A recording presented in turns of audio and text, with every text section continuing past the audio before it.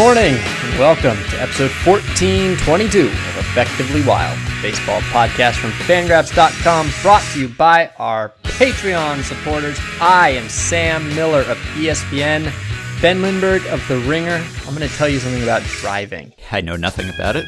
Exactly. So when I drive, like a lot of people, I use a GPS system, like a little thing I put in my car, and it tells me where to go. Mm-hmm. And, you know, I would say that it benefits me in a lot of different ways. One way it benefits me is that it just eases my mental load. I don't have to look up where to go, you know, if I'm going somewhere. Mm-hmm. I don't have to write down a bunch of notes. I don't have to carry a Thomas guide around with me.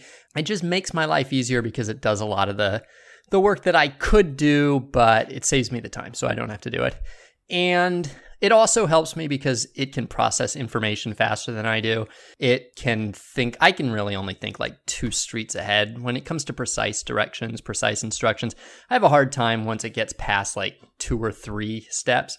And so it does those for me, and it's really great. And sometimes it even will find a route that I would not have found on my own. You know, sometimes there's a situation where, for instance, you can't turn left into a business. You have to go up a little ways and U-turn and then turn right into it because there's a divider. And it knows that. I wouldn't know that. And it might help me by finding a better route. It's a great system, a lot of processing power that I otherwise don't have or you know, would prefer not to use in my own brain. The one thing it lacks is common sense. And so every once in a while, it will just tell me to get off the freeway and then like circle around and then get back on the freeway. Right. It thinks that's good for some reason. And sometimes I'll be driving 400 miles and I'll be like on mile 80 of like a 300-mile stretch of the freeway. And it'll just say, get off the freeway now. Because it can get me on a surface street that will save me 1/10 of a mile but add 40 minutes. Mm-hmm. And so in that case, usually I think, I don't know. That's probably not right. Sometimes I will look it up and, you know, I'll have my co-pilot, whoever I'm driving with, look it up and they'll tell me, nope, that's crazy. And sometimes I just ignore it. And sometimes I think really hard about it. You know, in some cases, actually, the system is correct and I'm impressed. But generally speaking, I would say, I don't know. I would say 6 out of 7 times that I really have to interrogate this thing, I end up realizing that it lacks common sense, and I go with what I know, with what my sense of direction and my superior experience tell me. And so, given all of that, I think you would agree it's fair for me to say that 85% of my decisions go against the analytics, and that's how it's always going to be. Uh-huh. Well, yes, I guess if you're using only those edge cases, as we said when we were talking about Mickey Callaway, if we were talking about every time it tells you turn right in 90 feet on such and such a street, then usually you're going to do exactly what it tells you. That's not even a decision, I guess, because you are just delegating the decision to the GPS. But you're usually obeying its instructions, except for these strange cases where it malfunctions in some way. Yeah, that's right. And I would say that I am not anti-GPS. I like it so much that I don't even think about how much I'm using it, that it is baked into the infrastructure of every decision I make when I'm driving. Although actually, I would say that, in fact, probably 90% of the time I'm driving, I don't even use it at all. I don't even turn it on because I know where I'm going. I've been there 1,000 times before. And so it's actually even a smaller subset. But yet I do still feel like if you said, all right, when, you know, how often do you go against the GPS? I feel like in the right circumstances, I could say 85% of the time. So that is, I just have been sitting on that analogy since 5 minutes after we hung up last time. And I wanted to bring it up because I think that is really truly the clearest and best way that I could describe Mickey Callaway's previous quote in the most positive way. Well, to extend the analogy, I think that if you're of a certain generation, there's kind of a cutoff. Like if you learn to drive and navigate in a pre-GPS era, I always have the sense that those drivers are implicitly rooting against the GPS. They want to prove the GPS wrong. Whereas I, coming of age in a generation where I'm kind of used to the GPS, and I don't drive as a lifelong Manhattanite, but if I did, I would rely entirely on the GPS. And I'm always rooting for the GPS to be right. When it says something quirky, I think, no, it's satellites and it's Google and they know, just trust them. I don't know if I'd be one of those people who drives into the lake because the GPS tells you to drive into the lake, but everything short of that, I kind of defer to the GPS and figure it's going to steer me right more often than it's going to steer me wrong. So I think there is an age-based cutoff there, and that probably applies to managers too, because if you come up in the age before analytics and you're accustomed to making all the decisions yourself, maybe you grudgingly accept that you have to put up with this now and that occasionally it will actually help you. But I think you always have that ingrained sense that I could do this myself if I really wanted to. And this is an imposition on me. Maybe that is why teams have employed younger managers who are not quite so accustomed to that. On the other hand, Mickey Callaway is one of those younger managers, and he's 44 and he still feels that way. So I'm painting with a broad brush here. There are young people who are old school and old people who are new school. Well, Ben, it will not shock you to find out that I was a late adopter to GPS technology. Yeah. And so I would say that I did not learn to drive or navigate with GPS. It is a thoroughly modern and recent innovation to me. Mm-hmm. And I don't know if I root against it, but I will admit that the rare occasion when it tricks me into getting off the freeway or into going the wrong way or into doing an unnecessary loop, which is also a thing it does. It does a lot of unnecessary loops. You probably feel superior. Not like superior. You outsmarted it. I'm thinking of a slightly different thing here. I get really super mad and think this thing never did me any good. I get really I don't know if I think that exactly, but to me the 4 minutes that it costs me twice a year does exist as prominently in my mind. In fact, probably more prominently in my mind than the thousands and thousands of decisions that I get to outsource to it and the many, many, many, many minutes that it saves me over the course of my year because I don't have to look anything up and because it might save me time.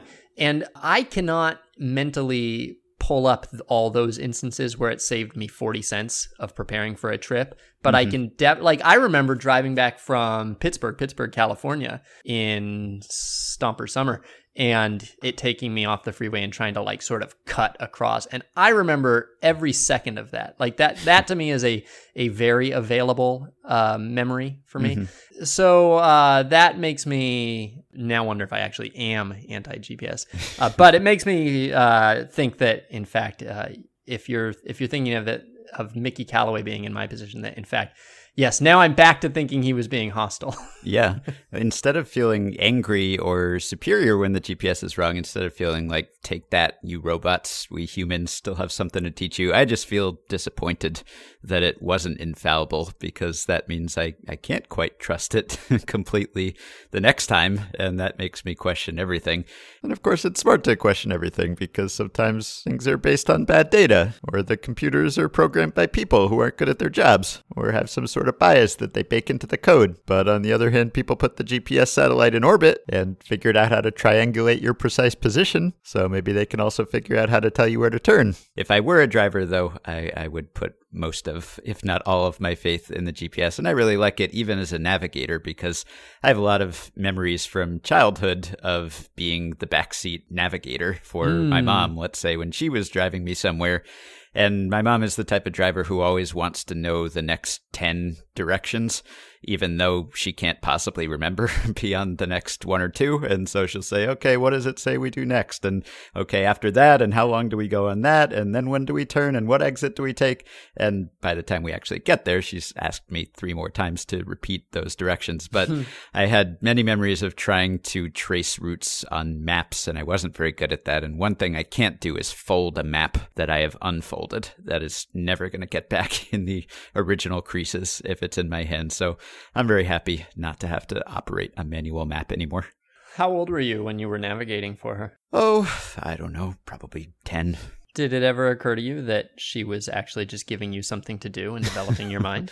I don't think so, because I was probably just reading.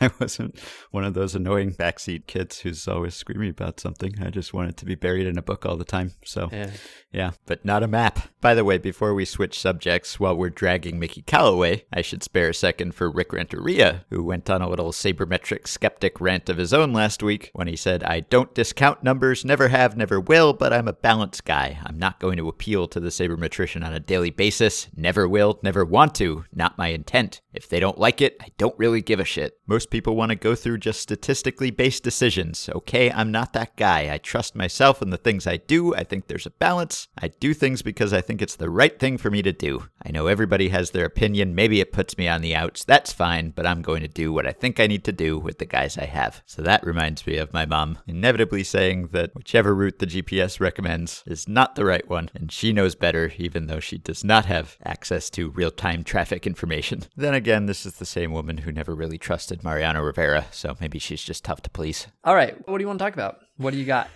Well, I suppose the story of baseball since we last spoke has not been the baseball or the baseball players, but the baseball uniforms. And we don't talk a whole lot about uniforms on this show. We don't do many uni-watch style segments, and typically I don't care all that much about uniforms. I don't really appreciate the nice ones on a deep visceral level, and I don't get too upset about the not so nice ones. The ones on Players Weekend were notable, obviously, because they looked like no other uniforms, and there was a great outcry and backlash and gnashing of teeth, and I think that we will never see these uniforms again, and I understand all of the criticisms. There were many legitimate criticisms of these uniforms. One nice thing, I think the black ones looked pretty good, pretty stylish, at least on some players at some times. But the obvious complication was that they also looked exactly like umpires, and so anytime you saw an overhead shot of the field, you'd think there was an 8-man infield going on, so that was a problem. Then you had the problem of multicolored uniforms, so pitchers couldn't wear the white caps because it might blend in with the ball, so pitchers with white uniforms had to wear black caps, and that looked kind of strange. And then the white uniforms were just a problem in general because you really couldn't read the nicknames, which was sort of the whole point of Players Weekend, and you could not quite see the numbers quite as clearly. And when you watched highlights of any team over the weekend, you could never tell who was playing. And that was a problem too, because all the teams looked the same. And I think you kind of take it for granted that you can just at a glance see who's playing in a baseball game. And that was not something that you could take for granted this weekend. So totally understand all the problems with the uniforms. Seems strange to encourage players to showcase their individuality by having them choose these nicknames and then impose these uniforms upon them that you could not actually read those nicknames.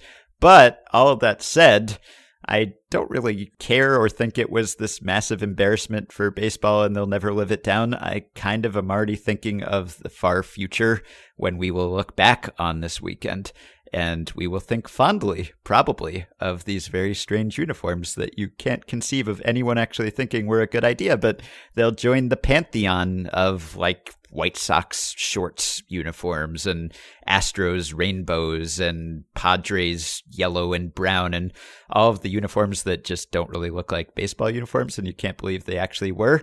Someday we'll be saying that about the Spy versus Spy, white versus black uniforms from this weekend. That's what I told Meg. Meg on Friday afternoon sent me a screen grab because the umpires thing. This was the first screen grab where like you couldn't, it looked like a shift of 7 people all standing in one place. And I did not know that they were doing these. This was the day game. And so I didn't know yet that this was a thing. I wasn't watching that game. And so I thought, oh, wow, it is Spy versus Spy. I thought it was one decision by one game, 2 teams in one game. Yeah. I thought kind of interesting. Yeah. And then I was quite troubled in the evening when I turned it on and saw them all. I mean, the all white, like all white is never, ever, ever intended. I don't think ever intended to put you at ease. I think that all white, all super, like totally monochromatic white uniforms in any setting is usually supposed to make you feel uncomfortable. It is like in The Island, the movie with Ewan McGregor and Scarlett Johansson. That's what I think of as like the classic all white, where it sort of is trying to put you on alert that something creepy and like falsely utopian is going on. I feel like all white like makes me think of the Polyphonic Spree, kind of like there's just too many hippies, like, or too many somethings. Like it's too many somethings. That's what it is. It's too many. It's scary. Yeah, or like the guilty remnant from The Leftovers. Yes, kinda is. creepy. That's right. The guilty remnant. Right. That's another good one. And so also I was struck by how much slimmer the road teams all looked this weekend. It really was slimming. Like you would just look at the picture and be like, wow, he's really slim. And then you look at the batter and you go, something doesn't look quite right about him. So what I was saying was that I spent the whole weekend trying to figure out what the thinking was, though. Was there a press release about like what this was supposed to represent, what they were going for, why? Usually with something like this, it's symbolic or it's supposed to evoke something intentional. There's an idea behind the uniform choices. Mm-hmm. And I didn't know what this was trying to evoke or invoke or anything. I didn't know why Players Weekend, for instance. It is weird that they would take over Players Weekend from the players. If it's the Players Weekend, then why is the commissioner or the league's pet project out instead, taking all the attention? And so I didn't know whose idea it was. I thought, is this the players' idea? And so it really wasn't well explained to me. And so I don't know if they did explain it and I just missed the articles. Yeah, if they did, I missed it too. I assumed that people just thought it would look kind of cool and different and distinctive. It was certainly distinctive, but the previous Players Weekend outfits had themes, right? There was the Little League year where they wore Little League style uniforms, and there was the year where they wore future uniforms. Or was that just one team? Was that just the Mariners that did the, like, not the throwback uniforms, but the throw future ones that showed what baseball uniforms might look like someday? So I like themed uniforms like that, but I did not hear if there was a cause or an inspiration for these, or whether it was just that someone thought they would sell. Like maybe if you look at them not on a baseball field, they look okay. I mean, I saw still photos of players posing in these uniforms and didn't look terrible. And maybe MLB just figured, well, these look so different from other uniforms that people will buy them because they won't look like things that are already in their wardrobes. But if that's the main point of it, then yeah, that does kind of contradict the idea of letting this be the players' time to shine. And you had the Yankees and the Dodgers, I think, petitioning the league to let them not wear those uniforms after Friday, and they were forced to continue to wear them. So very self-defeating, did not reflect well on the sport. And yet it's over, and maybe we learned a lesson, and these uniforms will not come back. And now we can make jokes about them for the rest of our lives. Whenever we see someone in all black or all white, we can reminisce about that time that MLB players actually all wore white and black uniforms that one weekend. Yeah, I didn't care, but I don't know. I'm a little torn. I was just listening to your guys' discussion from episode 1305 or so about the constant banning of the shift conversation that Rob Manfred keeps, tossing into the pond.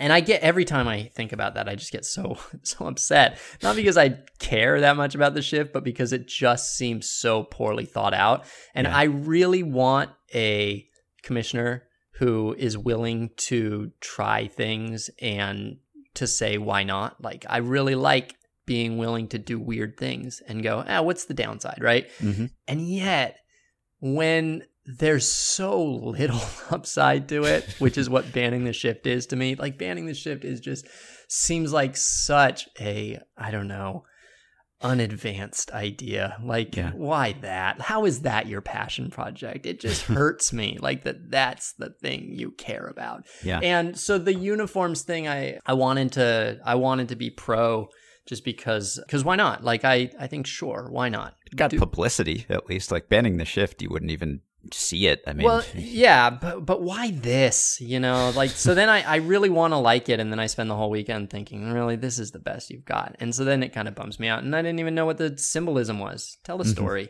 Yeah.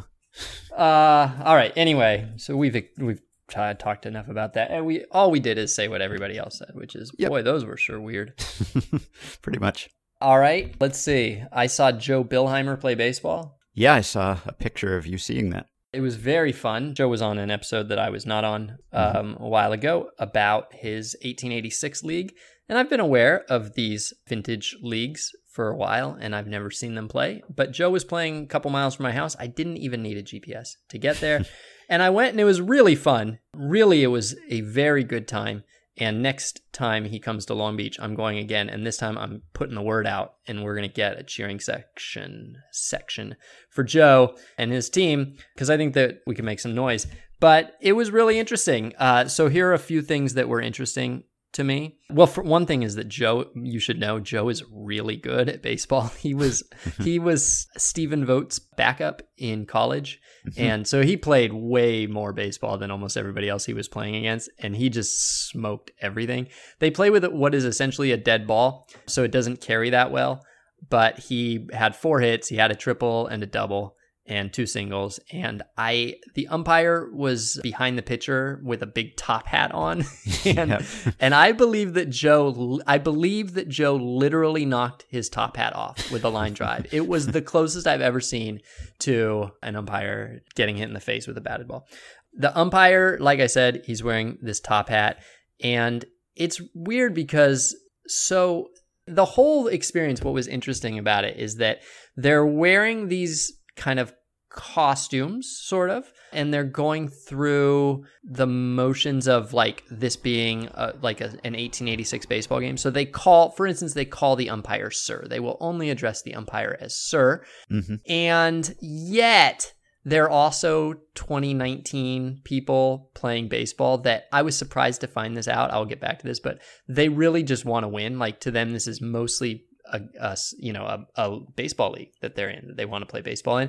And so the disdain they feel for the umpire is very familiar. They can't do anything about it, but they all thought his calls were terrible, and they were trying to restrain themselves from going after the umpire. And you could just see them just they wouldn't get a call. I mean, it's 7 balls for a walk, so a call's not even that big a deal. And yet, if a strike didn't go their way, they would just breathe this heavy, disdainful sigh and be like, "You sure?" And they wouldn't get the call. And so I thought that this game was going to be like a bunch of art students putting on their play. I thought that it was an art project, and it was not that. The uniforms and the equipment are all vintage. They have to pay extra to have these things. But basically, like I said, they're playing a game of baseball with different rules, and you get the sense that mostly what they're in it for is to play a slight variant of baseball where the rules are a little different and there's a little bit different strategy, and it's not quite the baseball that they've been playing their whole life. So there's something very novel about it. But at the heart of it is a baseball game. They're really trying to win. There was one guy on the other team who, the other team was mostly friends with each other, like coworkers, but a couple of them were not. And so one of the ones who was not one of the coworkers was just a lot more friendly than everybody. He was very outgoing and very sociable. And so he's on second base, and he's just making small talk to the second baseman. And his third base coach keeps on going, "Don't talk to the other team. Pay attention to the game." And that was sort of surprising for me to see. They cared about winning. They got mad when they wouldn't get a hit. They got mad when they wouldn't get a call. It is very hard to catch the ball, extremely hard to catch the ball. And so one time the center fielder caught a fly ball to straightaway center field, just a routine fly ball anywhere else. But they're basically wearing the equivalent of gardening gloves for their mitt. And so it's really hard to catch. And so he catches this can of corn, and he lets out this scream of celebration like he just won the Masters. It is the most I've seen a person celebrate on a baseball field, and it was just a routine catch, but it's hard to catch the ball. Wonder if guys used to get drilled for celebrating catches maybe. But you think about it, to get an out usually requires a couple people catching a ball, like a ground ball to third base, the third baseman has to catch it, which is really hard, and then the first baseman has to catch it, which is really hard. So there was a lot of offense. They didn't steal as much as they should. They should steal on every single pitch. It is almost, I don't see how you could get thrown out because no one can catch a hard throw from the catcher, but they don't steal every single pitch. They used to steal a ton in Major League Baseball in that era. That's was how right. Bill Bergen was employed as a Major League catcher for so long, even though he was the worst hitter ever because he had a good arm, and that was especially valuable in that era. Yeah, there are quick pitches. You don't have to stop at all. And so that helps with the running game. It also helps against it. You're sort of trying to surprise the batter sometimes. And that, I would say, was my favorite part of it. If I could take one thing from 1886 rules, that would be it. It would be quick pitches. You can quick pitch. You don't have to come set. You don't have to stop. You don't have to wait for the batter. You don't have to do anything. You just get the ball, and if you want, you can fling it right back in like a half second after you got it.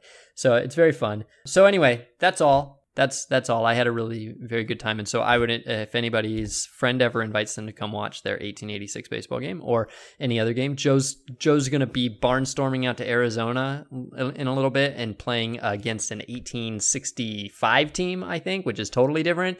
The spectators, if the spectators catch the ball, a foul ball, it's an out. That's a real rule, apparently. Anybody who catches it, anybody. It's funny how the eras and the decades become compressed the further back you go. Like, if you ask me the differences between 90s baseball and 80s baseball, or 70s baseball and 60s baseball or something, I know exactly how those decades differed and how the rates compared in one decade to another. But if you ask me, like, one decade in the 19th century versus another decade in the 19th century, I could guess, maybe I'd have an educated guess, but there were some times that were like pre-modern era baseball that were not dead ball baseball, like a lot of runs were scored at that time. And you might not realize that because it was so long ago that you just figure, oh, well, it's 19th century, it's all the same. But really, there were a lot of differences between those decades. So if you're an 1886 team, that's a completely different brand of baseball from an 1860-something team. But it's funny that the umpires, you had to be excessively polite to the umpires in this league because that was the era where you could probably just punch an umpire after the game, or that was much more common than it is today. You could just brawl with those guys. Maybe that's why you had to be so polite in public, because there was a greater risk that players would just attack the umpires on their way off the field or ambush them later if they didn't like their calls or something. But I think relations between the two were a lot less civil at the time, right?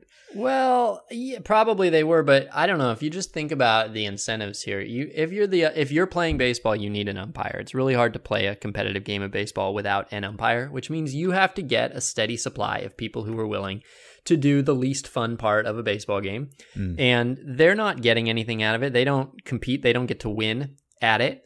And back then, they wouldn't have been paid very much. I mean, an umpire these days, it's a career. You get benefits. You get, you put your kids through college on an umpire salary. There's a lot of reasons that you would be willing to be an umpire, even if, if the manager is, calling you horseshit every 12 seconds. But back then, you got to convince someone to give up their afternoon to be the bad guy. And so, I don't know, probably some pretty good manners toward him are at least help to convince him that, he's going to have an okay time.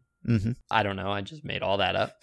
I don't even know if I understood the decorum correctly. I mean, a lot of what was fun about watching Joe play is that you're kind of figuring out what's different as you go. And I didn't know. I was not really prepared. I hadn't done any research or anything. I knew some things vaguely and some things I didn't know. And so, like, for instance, well, first of all, I was sitting next to two women who were like real baseball fans, but they had just kind of stumbled onto this game. They had been walking past the park and saw some people going to play baseball. And so they came over and they sat next to me, and they were very confused because the umpire would call ball 4 and then everybody would just keep playing, and then they'd call ball 5 and then they'd keep playing, and they did not know that. And so that had to be like, they were trying to decode that. Yeah. The thing that I kept on, I was having the hardest time with, like, all of a sudden, okay, so someone would make it, the center fielder would make a catch and he'd whoop and holler. And then the umpire would say, 2 hands. And I'd go, that's weird. Why is the umpire yelling coaching advice to the center fielder? I had a hard time. And then later someone would botch one. And he'd go, no hands. And I think, and then I figured out that hands was the word for outs back then. And so they would say, 1 hand, 1 hand. And then they'd say, and then at the end of the inning, I think they would say, what did they say? They might have said like all hands down or something. And I wondered if that's where hands down came from. Probably not. Oh. I'm not even sure they said hands down. To be honest, I might have just made that up. So did I really think, is that where I did think at some point something that the umpire said about hands that is now a familiar saying in another context. I wondered if that was it. I think it was hands down, but it might have been like all hands on deck or something. Who knows? Yeah, or like a boat goes down and it's lost with all hands. Yeah, right. Ooh. I don't think that's what that is, though. No, probably not. So I think that's all I have on Joe. Yeah, sounds like a lot of fun. It was a lot of fun. I'd like to go someday. Let's see. Can I talk about this philosophy professor who wrote about ties at first base?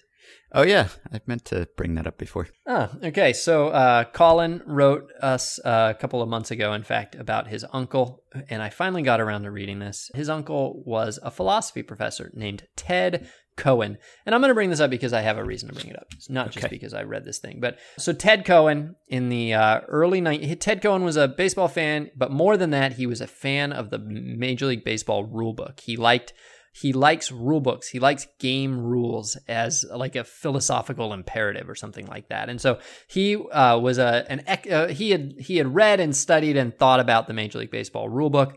And one thing that he was aware of that he discovered in time was that in one part of the rule book, it says that in order for the runner to be safe, he must beat the throw. And then in another part, it says in order for the runner to be out, the throw must beat him. And it seems like there's only 2 things. You can either, the runner can be there first or the ball can be there first. And so those seem like they're saying the same thing, but as Ted Cohen deduced or thought about, there's also the tie, right? There's the tie. And of course, well, I don't know. Is there a tie? We'll get to that question. But this really bothered him because it has long been sort of said out loud, tie goes to the runner. That is a sports saying, tie goes to the runner. But then the rule book is actually not clear on it. In the first instance, the tie would, if you say the runner has to beat the throw, then the tie would go to the defender because the runner did not beat the throw. And if you say that the throw has to beat the runner, then the tie would go to the runner because the throw has to beat the runner. And so if you have these 2 contradictory claims, then it actually leaves the tie unaddressed. And so Ted Cohen wrote an article. First he wrote a letter to Major League Baseball. He had a friend who could point him to somebody who was fairly high up in the Major League Baseball commissioner's office. They said, we'll look into it. We'll take it to the next umpires meeting. And then nothing was done. And the umpire said, there are no ties, basically. And so he lived with this for like 10 years thinking, somewhat frustrated that it hadn't been addressed. He actually, and so I'll get to this too. I'm going to get to more. I need to quit promising things. All right. So then in the early 1990s, Ted writes an article about his experience, about this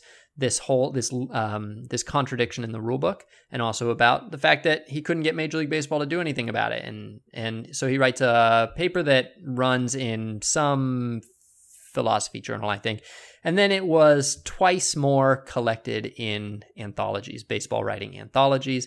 And sometime between the last time that it appeared in an anthology and was discussed on the burgeoning internet, and then he died, and then Ted Cohen died. And then sometime not long after that, Major League Baseball actually did change the rule. They brought those 2 statements into agreement. And so now, in fact, both parts of the rulebook say that the ball must beat the runner. And so you would then read those 2 things and decide that, in fact, the tie does go to the runner. Now, in his paper, in Ted's paper, he quotes a physicist friend of his, actually a philosopher of physics. Is that a physicist? But this philosopher of physics told him that, in fact, it is possible to have a tie, that I don't believe that. I do not believe it is possible to have a tie, okay? He has a philosopher of physics that I just said with a little bit more disdain than I meant, who says that it is possible to have a tie, but I don't think it is possible to have a tie. And so I think that in one sense, this is totally a moot point because there are no ties in nature. If you go down far enough, there is going to be, at a cellular level, something has to come before the other. There are not even discrete moments in nature. There's not even a discrete moments of time. And so how can they possibly be at the exact same time? Everything is fluid and so on and so forth. So no ties. However, we know what this means. When you say tie goes to the runner, what you're really saying is tie goes in an instance where the umpire cannot determine, is not able with his own judgment to say which one came first, when he is truly baffled, truly at a loss to say one came before the other, that in that case, we might say that the tie that he perceives, even though it's not real, shall go to the runner. Mm-hmm. And I think that historically, I think that the umpire's resistance to this is probably good. I think that what we want is for umpires to make a choice. We don't want them to say, it was too close to call. We want them to say, well, what do you think? Like, even if you're only 51% to 49%, go with the 51. Get as close to the truth as you can. So do not ever declare a tie. However, and here I am finally to my point, Ben, I think that the way that baseball has chosen to handle replay reviews has actually now created a tie. You have a situation where a call is made on the field, it is challenged, and it goes to a person who is able to look with incredible detail at many, many, many angles. Obviously, without a doubt, without question, undebatably, has a much better view of the play than the umpire who was calling it in the first place. He can slow it down, he can rewatch, he can freeze frame, he can sync video up, he can I don't know, he has 10,000 times the ability to make the call, maybe, than the man on the field had. And what Major League Baseball has decided is that if he can't decide, if it is not clear to him what the call should be, if it is not conclusive to him what the call should actually be, then he essentially declares it's a tie. And the tie goes to the ruling on the field.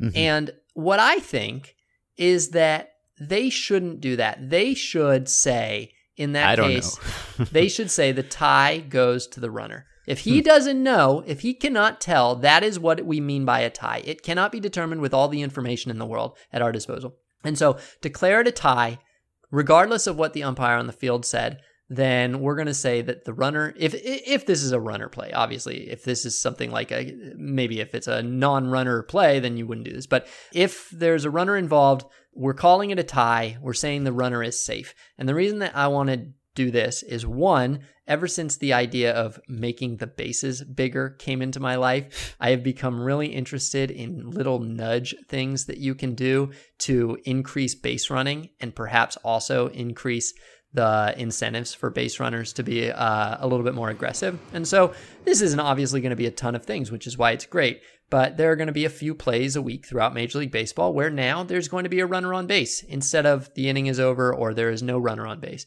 And so it will slightly, in a very small and non-obtrusive way, increase a little bit of offense and a little bit of lively base running type offense. Mm-hmm. But also, more probably importantly, I do not believe that the umpire in the booth, I suspect that the umpire in the booth would have a hard time with this. He would not want to give it to the runner if in his heart of hearts he thinks the runner was out. And so I think that this would actually force him to make a call. I think right now they're ducking the issue. These umpires in the booth are ducking the issue way too often. I'm getting tired of it. I'm tired of all these calls standing when it seems pretty clear to me that the video evidence is strongly suggestive of one decision or another, but they don't do it. They say, well, if it's not 100% conclusive. And so I think that if they knew that they were rewarding a runner that they actually believed to be out, they would say, all right, I'm not calling this one a tie. He's out. And then we would be rid of this scourge of the upheld call. I'm tired of the upheld call. That's really what I'm getting at. Yeah. There are a lot of plays that I have difficulty determining when I'm watching if it's a bang-bang play, and I know they have additional replays and probably greater precision in Chelsea when they're looking at these things, but I have a tough time because it's always so difficult to tell when the ball is in the glove, and then there's always the discussion among the broadcasters of when the ball technically is in the glove, and then it becomes that whole football discussion of how do you define a catch, and in baseball it's like when the ball hits the back of the glove, or at least that's what announcers usually say it is, at least if the first baseman retains control of it. And it's really hard to tell when the ball hit the back of the glove because you can't necessarily see the glove move right away.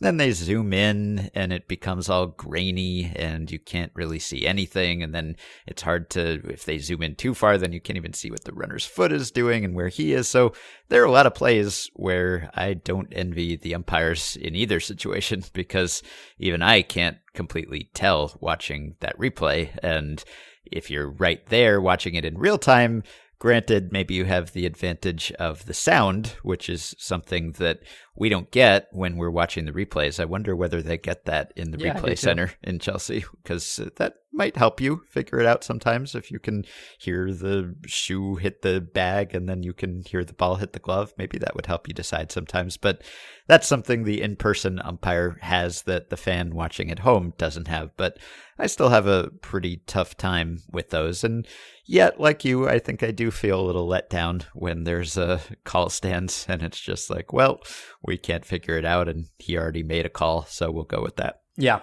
I hate the call stands in general as a concept, just because it goes so against the logic of what we're doing. The whole point of that the video is that it's giving us more information. And so to say that the call of the kind of lower level decision maker must stand, even though we've created a whole new level that we consider superior. Mm-hmm. So in any event, I'm sort of against the concept there. But when you really you watch these replays for 3 minutes and each one makes you more sure that it's going to be overturned. And the announcers are saying, yeah, this one's going to be overturned. And then it just isn't. And you don't, like, that's the end of that. And I don't know. In a way, I could always live with the umpire on the field getting it wrong in a way, because what's he going to do? This is really hard. He's trying his best. When it's the one in the booth, you almost feel like he's not trying his best.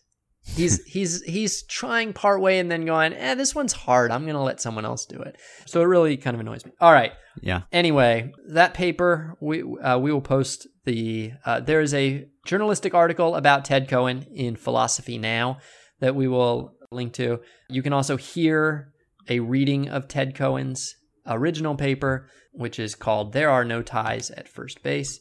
And it's good. I put it off because I really wanted to read these without skimming them on the internet. And I'm glad I did. It was a good read. Well, if we have any physicists in the audience or even professors of physics, I'd also be interested in knowing whether it is always true that there is a no tie, that one always gets to the bag first, because I've been thinking about whether there's some kind of quantum mechanics uncertainty principle or something that if it's close enough to a tie, there's no way to determine whether it wasn't a tie. I guess if you had perfect information about everything, maybe there would be a way to know. But I guess with the knowledge that we have, maybe you could get so close to a tie that there's no way to distinguish between a tie and a non-tie, let alone with video review, which is not nearly the most precise instrument we have. So anyone want to fill us in on that? I'd be happy to hear it. All right. Last thing I would like to talk about is Lance Lynn. I was listening to the episode that you and Jeff recorded right after Lance Lynn had signed, and there was a little bit of confusion, partly because it was Lance Lynn and he got a 3-year deal. Yeah. And neither of you was high on Lance Lynn at the time. Predict a Cy Young season, I take it. No, that wasn't there. And you also found it odd that the Rangers, of all teams, would sign him, because the Rangers didn't seem likely to be all that competitive. It seemed like they had less need for Lance Lynn than even the other 29 teams, who I think in any case, I think any team that signed Lance Lynn, you guys would have been confused at the contract, but particularly with the Texas Rangers. And you said something along the lines of, well, maybe the Rangers see something in him that nobody else does. And it was just sort of like the tone of it was sort of a shrugging, well, almost like you were bringing in an uncertainty principle of your own, but also, like that is a reasonable thing that maybe the Rangers did see something in him. Not that he was, sorry, I should say, not that it was something that they liked, but that they had a plan for him, that they saw something in his profile that they thought, oh, if we just do this, their pitching coach saw something, their analytics team saw something. If we just have him throw this fastball more, if we just have him move to this side of the pitching rubber more, or if we just have him do something, right? And this is what you wrote a book about, is the idea that teams will, in coordination with the player, be able to adjust that player's mode of playing baseball in a way that will suddenly make him, not suddenly necessarily, but sometimes suddenly make him a much better baseball player. And so there was a piece of baseball research many years ago that we have cited on this podcast many times, which was that teams that sign their own free agents tend to be right. So if they sign a free agent, he tends to do better than the free agents who walk away. So you have two free agents, team signs one, team says so long to the other.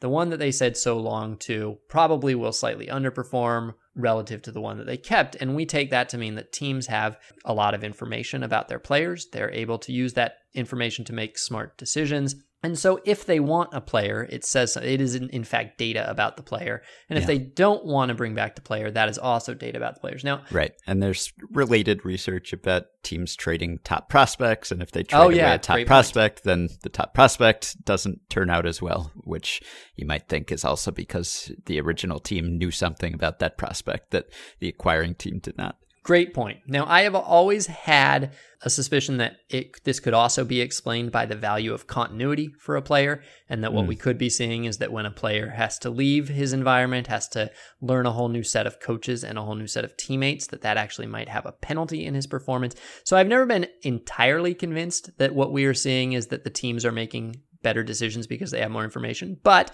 certainly a very, very, very good hypothesis that is the case. But then that brings me to the Aaron Sanchez question that we discussed with the Astros, where we agreed that if, say, there was a fix that Aaron Sanchez could make that would make him suddenly a much better pitcher, that we felt like the Astros might be the team. If the Astros were acquiring him, that it was probably because they had spotted something and that they might be able to do that, and so he might get better. And we also agreed that player in many cases would be more receptive to a new team than to his previous team, and so there might be some benefit to changing. Change of scenery. So when you said, it's possible that the Rangers see something in Lance Lynn that they can work with or that they can fix. Well, sure enough, Lance Lynn is having a career year. He's a significantly better pitcher than he was last year, and the Rangers got a steal. And so I wondered whether, well, first of all, it was Matt Schwartz, I think, that did the original research. I wondered if, first of all, you think in this era where there's much more mid-career adjustments in players' style, both pitch repertoire as pitchers and hitting mechanics as hitters, whether you think that Matt's research would replicate in 2019. I think Matt may have done an update on that original piece maybe a couple of years ago, and if I'm remembering this right, I think he found that effect was smaller than it had been the first time he had looked for it, so it's possible that it has already decreased, but I suppose it makes sense that it would. I mean, I don't know, on the one hand, there's nothing preventing a player's current team from optimizing him. Well, except that former team could have told him to throw fewer sinkers or whatever he's doing. Yeah, but presumably they had their chance and they didn't see it. They didn't So yes. You would if you would think about it, as a marketplace, as an economic system, you have 30 teams and maybe only one or maybe only a couple see the thing that they believe can be fixed, that this is not something that necessarily everybody sees. If it's something everybody sees, then presumably the player would have made the changes along the way. The player himself would see them. This is something where a team would like a player more than all the other teams would like that player. because they alone see this thing that can be fixed, or that maybe they alone have a system in place for this particular thing. So they would like the player more. If they like the player more, they ought to be able to bid more for the player. They ought to be more willing to bid for the player. And so we would expect the teams that are most likely to help a player be the most likely to sign a player if in fact, this phenomenon exists, if they are able to spot things from afar that they can fix. Or trade for him. They're going to be the team that asks for him in the deal or gives up the best prospects to get him. And that makes some sense. I guess so. I don't see why that wouldn't be the case, because let's see, in the past, you would theorize that maybe the familiarity effect was beneficial, being able to stay in one place and have some consistency and get to know your surroundings and feel comfortable and all that. And also that the team that already employs the player has the most information on him. Now, it's true, though, that teams today, I think, have even more information on their own players relative to what other teams had than they used to, right? At least in the minors, maybe not in the majors. But when a player is in the minors now, teams have swing sensor data on them, and maybe they monitor their workouts and their sleep habits and their nutrition and exercise regimens, and they know all of that stuff and they have all of that data, and that data is not accessible to other teams. And so you would think that they maybe have an even better sense now of how to project prospects and how they will age and develop. On the other hand, I guess you could say that the marketplace is more balanced now when it comes to major league players, because every team has StatCast, every team has high definition video on guys.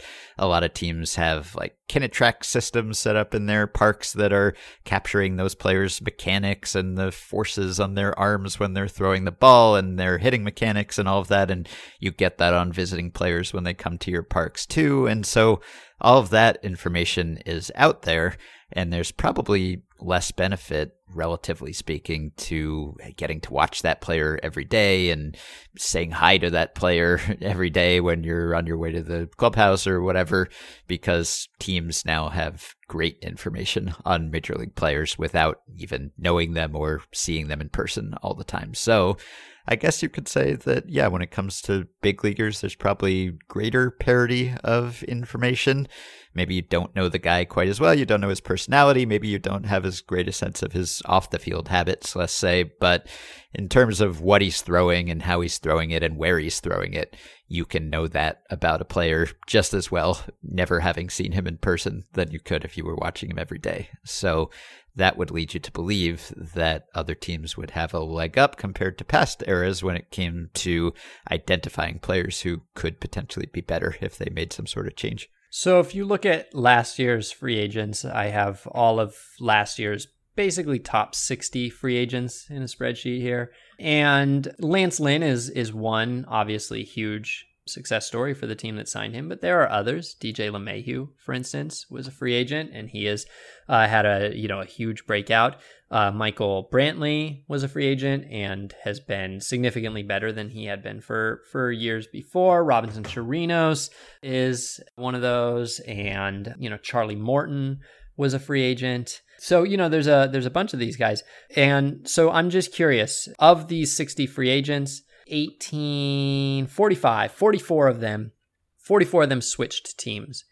And so would it be your hypothesis, if I were to put these 44 free agents into a spreadsheet with their ZiPS projection as well as their actual performance this year, would it be your hypothesis that they would collectively outperform their ZiPS projection, collectively underperform their ZiPS projection, or collectively nail right on the nose their ZiPS projection? And keep in mind, these are only free agents that changed teams. So, all the free agents that stayed with their team, your Hyunjin Ryus and your CC's Sabathia, they are all exempted from the group. Right. Well, usually when you take a big enough group of players, my inclination is just to bet on the projections, or at least that's been my inclination in the past. And when it comes to me and my own abilities to predict player performance, I typically trust the projections more than I trust myself, at least on the whole, which I guess is kind of in line with my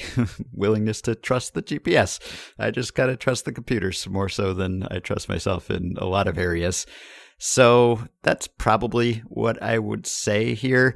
On the other hand, I did speculate and quote some people who speculated in the book that potentially projections won't work as well anymore. Public projection systems, that is, because we don't currently factor in a lot of the information that teams do, and we don't take into account these small sample changes in performance that might reflect a real talent difference, but our projection systems just aren't really set up to adjust to that information quickly. We're still sort of in a world where we're looking at 3 previous seasons of performance and then slowly adjusting based on that instead of saying, oh, this guy throws harder now, or he changed his swing or something, and so we're going to treat him as if he's a new guy.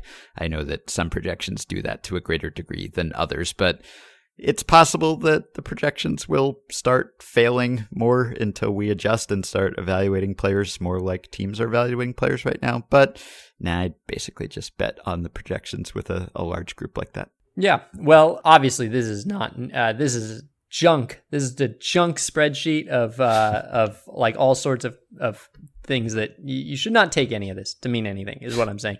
I have not in any way recreated any sort of study. This is nothing. I'm just talking on a podcast. Forget you heard this immediately after you heard it. But yes, they have collectively almost perfectly matched their projections. This group of hitters has basically been like maybe 1% better than their projections, and the pitchers have been maybe 0.5% better, but it is like nothing. It's a jumble of players who wildly overperformed and some wildly underperformed. And in fact, because if you overperform, you are a lot more likely to have played a full season and have 500 plate appearances right now, or 160 innings right now. In fact, more of these players underperformed their projections than overperformed. So you have collectively, they're right on target. If you were breaking them up into like good or bad, you have more bads than goods. So there's nothing here that suggests that the teams went into the free agent market with brilliant plans all around and are currently executing those brilliant plans to incredible success. Mm-hmm. Yeah, it's tough. I'm not surprised that I inserted that caveat when we were talking about Lance Lynn. Not that I recall doing that, but it doesn't shock me that I said that, because that is kind of how I think. And I feel like I've been seeing that creep into more baseball writing as I think the awareness of some of the changes in player development has spread and grown among writers. I think we're all kind of acknowledging the limitations of what we know and what we can project. And we've certainly seen enough guys go from one team to another and get better, or make some change and get better. And so it's almost like a standard disclaimer that you have to attach to any prediction you make about a player's performance now. Like, oh, but he could go see a swing change coach or something this winter, or maybe he'll go to Driveline and pick up a new pitch and he'll be a completely different guy next year. And it's almost like, I suppose, the way that we all kind of collectively became more humble, maybe, or a little more willing to not defer to teams, but assume that teams know something or see something when there is kind of a curious decision, because we know that teams are smart and they're working with really good information now, and they have more time to devote to these problems generally than we do when we're just doing a drive-by article before we're writing about something else the next day. So I think we've all become more willing to concede that, yeah, there may be things here that we don't know, which is always kind of a dangerous thing as a writer, because you don't want to just be Mr. Wishy-washy and just never take a stand and never express an opinion and just constantly say, well, there's probably something I'm not seeing here, because then a reader could very fairly say, well, what am I reading you for? On the other hand, I would kind of trust a writer more who is upfront about not knowing things and the limitations of our knowledge. So that's kind of a tricky thing that I wrestle with as I write, because I don't want to be constantly inserting, but yes, of course, we don't know this and that, but I also want to acknowledge that that kind of thing does go on. And yet we probably shouldn't attribute every swing in performance to something like that, because there have always been swings in performance. And so when it's the Astros or the Rays doing it, then we say, oh, they figured something out and this guy did something. But if it's Lance Lynn going to the Rangers and being better than he's ever been, then I don't know what we say. I guess we say, oh, the Rangers are smart and they know how to do this too now. So it's kind of a confusing time. Within the first couple dozen episodes of this podcast, one of the very, very, very early ones, I think the topic was, is it data when a team tells you, this was about Jeff Mathis, and it was a question of whether it is the fact that teams, that the Blue Jays had just signed Jeff Mathis to, I think, a multi-year deal. Is that data? Is the fact that a team likes a player data beyond what we know? Mm-hmm. And we both agreed that in both the Mathis case and in any other, that there is a certain amount of information that we presume to be unknown to us, unknowable to us, and yet known by other people. And when those other people start walking in a direction, you might want to follow them at least a little bit. You might consider it. Mm-hmm. And so now, on the other hand, of course, somebody's going to sign Lance Lynn. So what are you going to do? They all get signed. Not all of them. Well, most of them. These days, not necessarily, but usually. Yeah. All right. Okay. All right, that will do it for today. Thank you for listening. You can support the podcast on Patreon by going to patreon.com/effectivelywild. The following 5 listeners have already done so. They've signed up to pledge some small monthly amount to help keep the podcast going and get themselves access to some perks. Tony Allen, John McGovern, Skylar Thompson, James Morris, and Derek Weisner. Thanks to all of you. You can join our Facebook group at facebook.com/group/effectivelywild. You can rate, review, and subscribe to Effectively Wild on iTunes and other podcast platforms. Keep your questions and comments for me and Sam and Meg coming via email at podcast@fangraphs.com or via the Patreon messaging system if you are a supporter. Thanks to Dylan Higgins for his editing assistance. You can buy my aforementioned book, The MVP Machine, How Baseball's New Nonconformists Are Using Data to Build Better Players, possibly including Lance Lynn. If you like the book, please leave a positive review on Amazon and Goodreads. It helps us out. Sam and I will be back with another episode in the middle of this week, so we will talk to you then.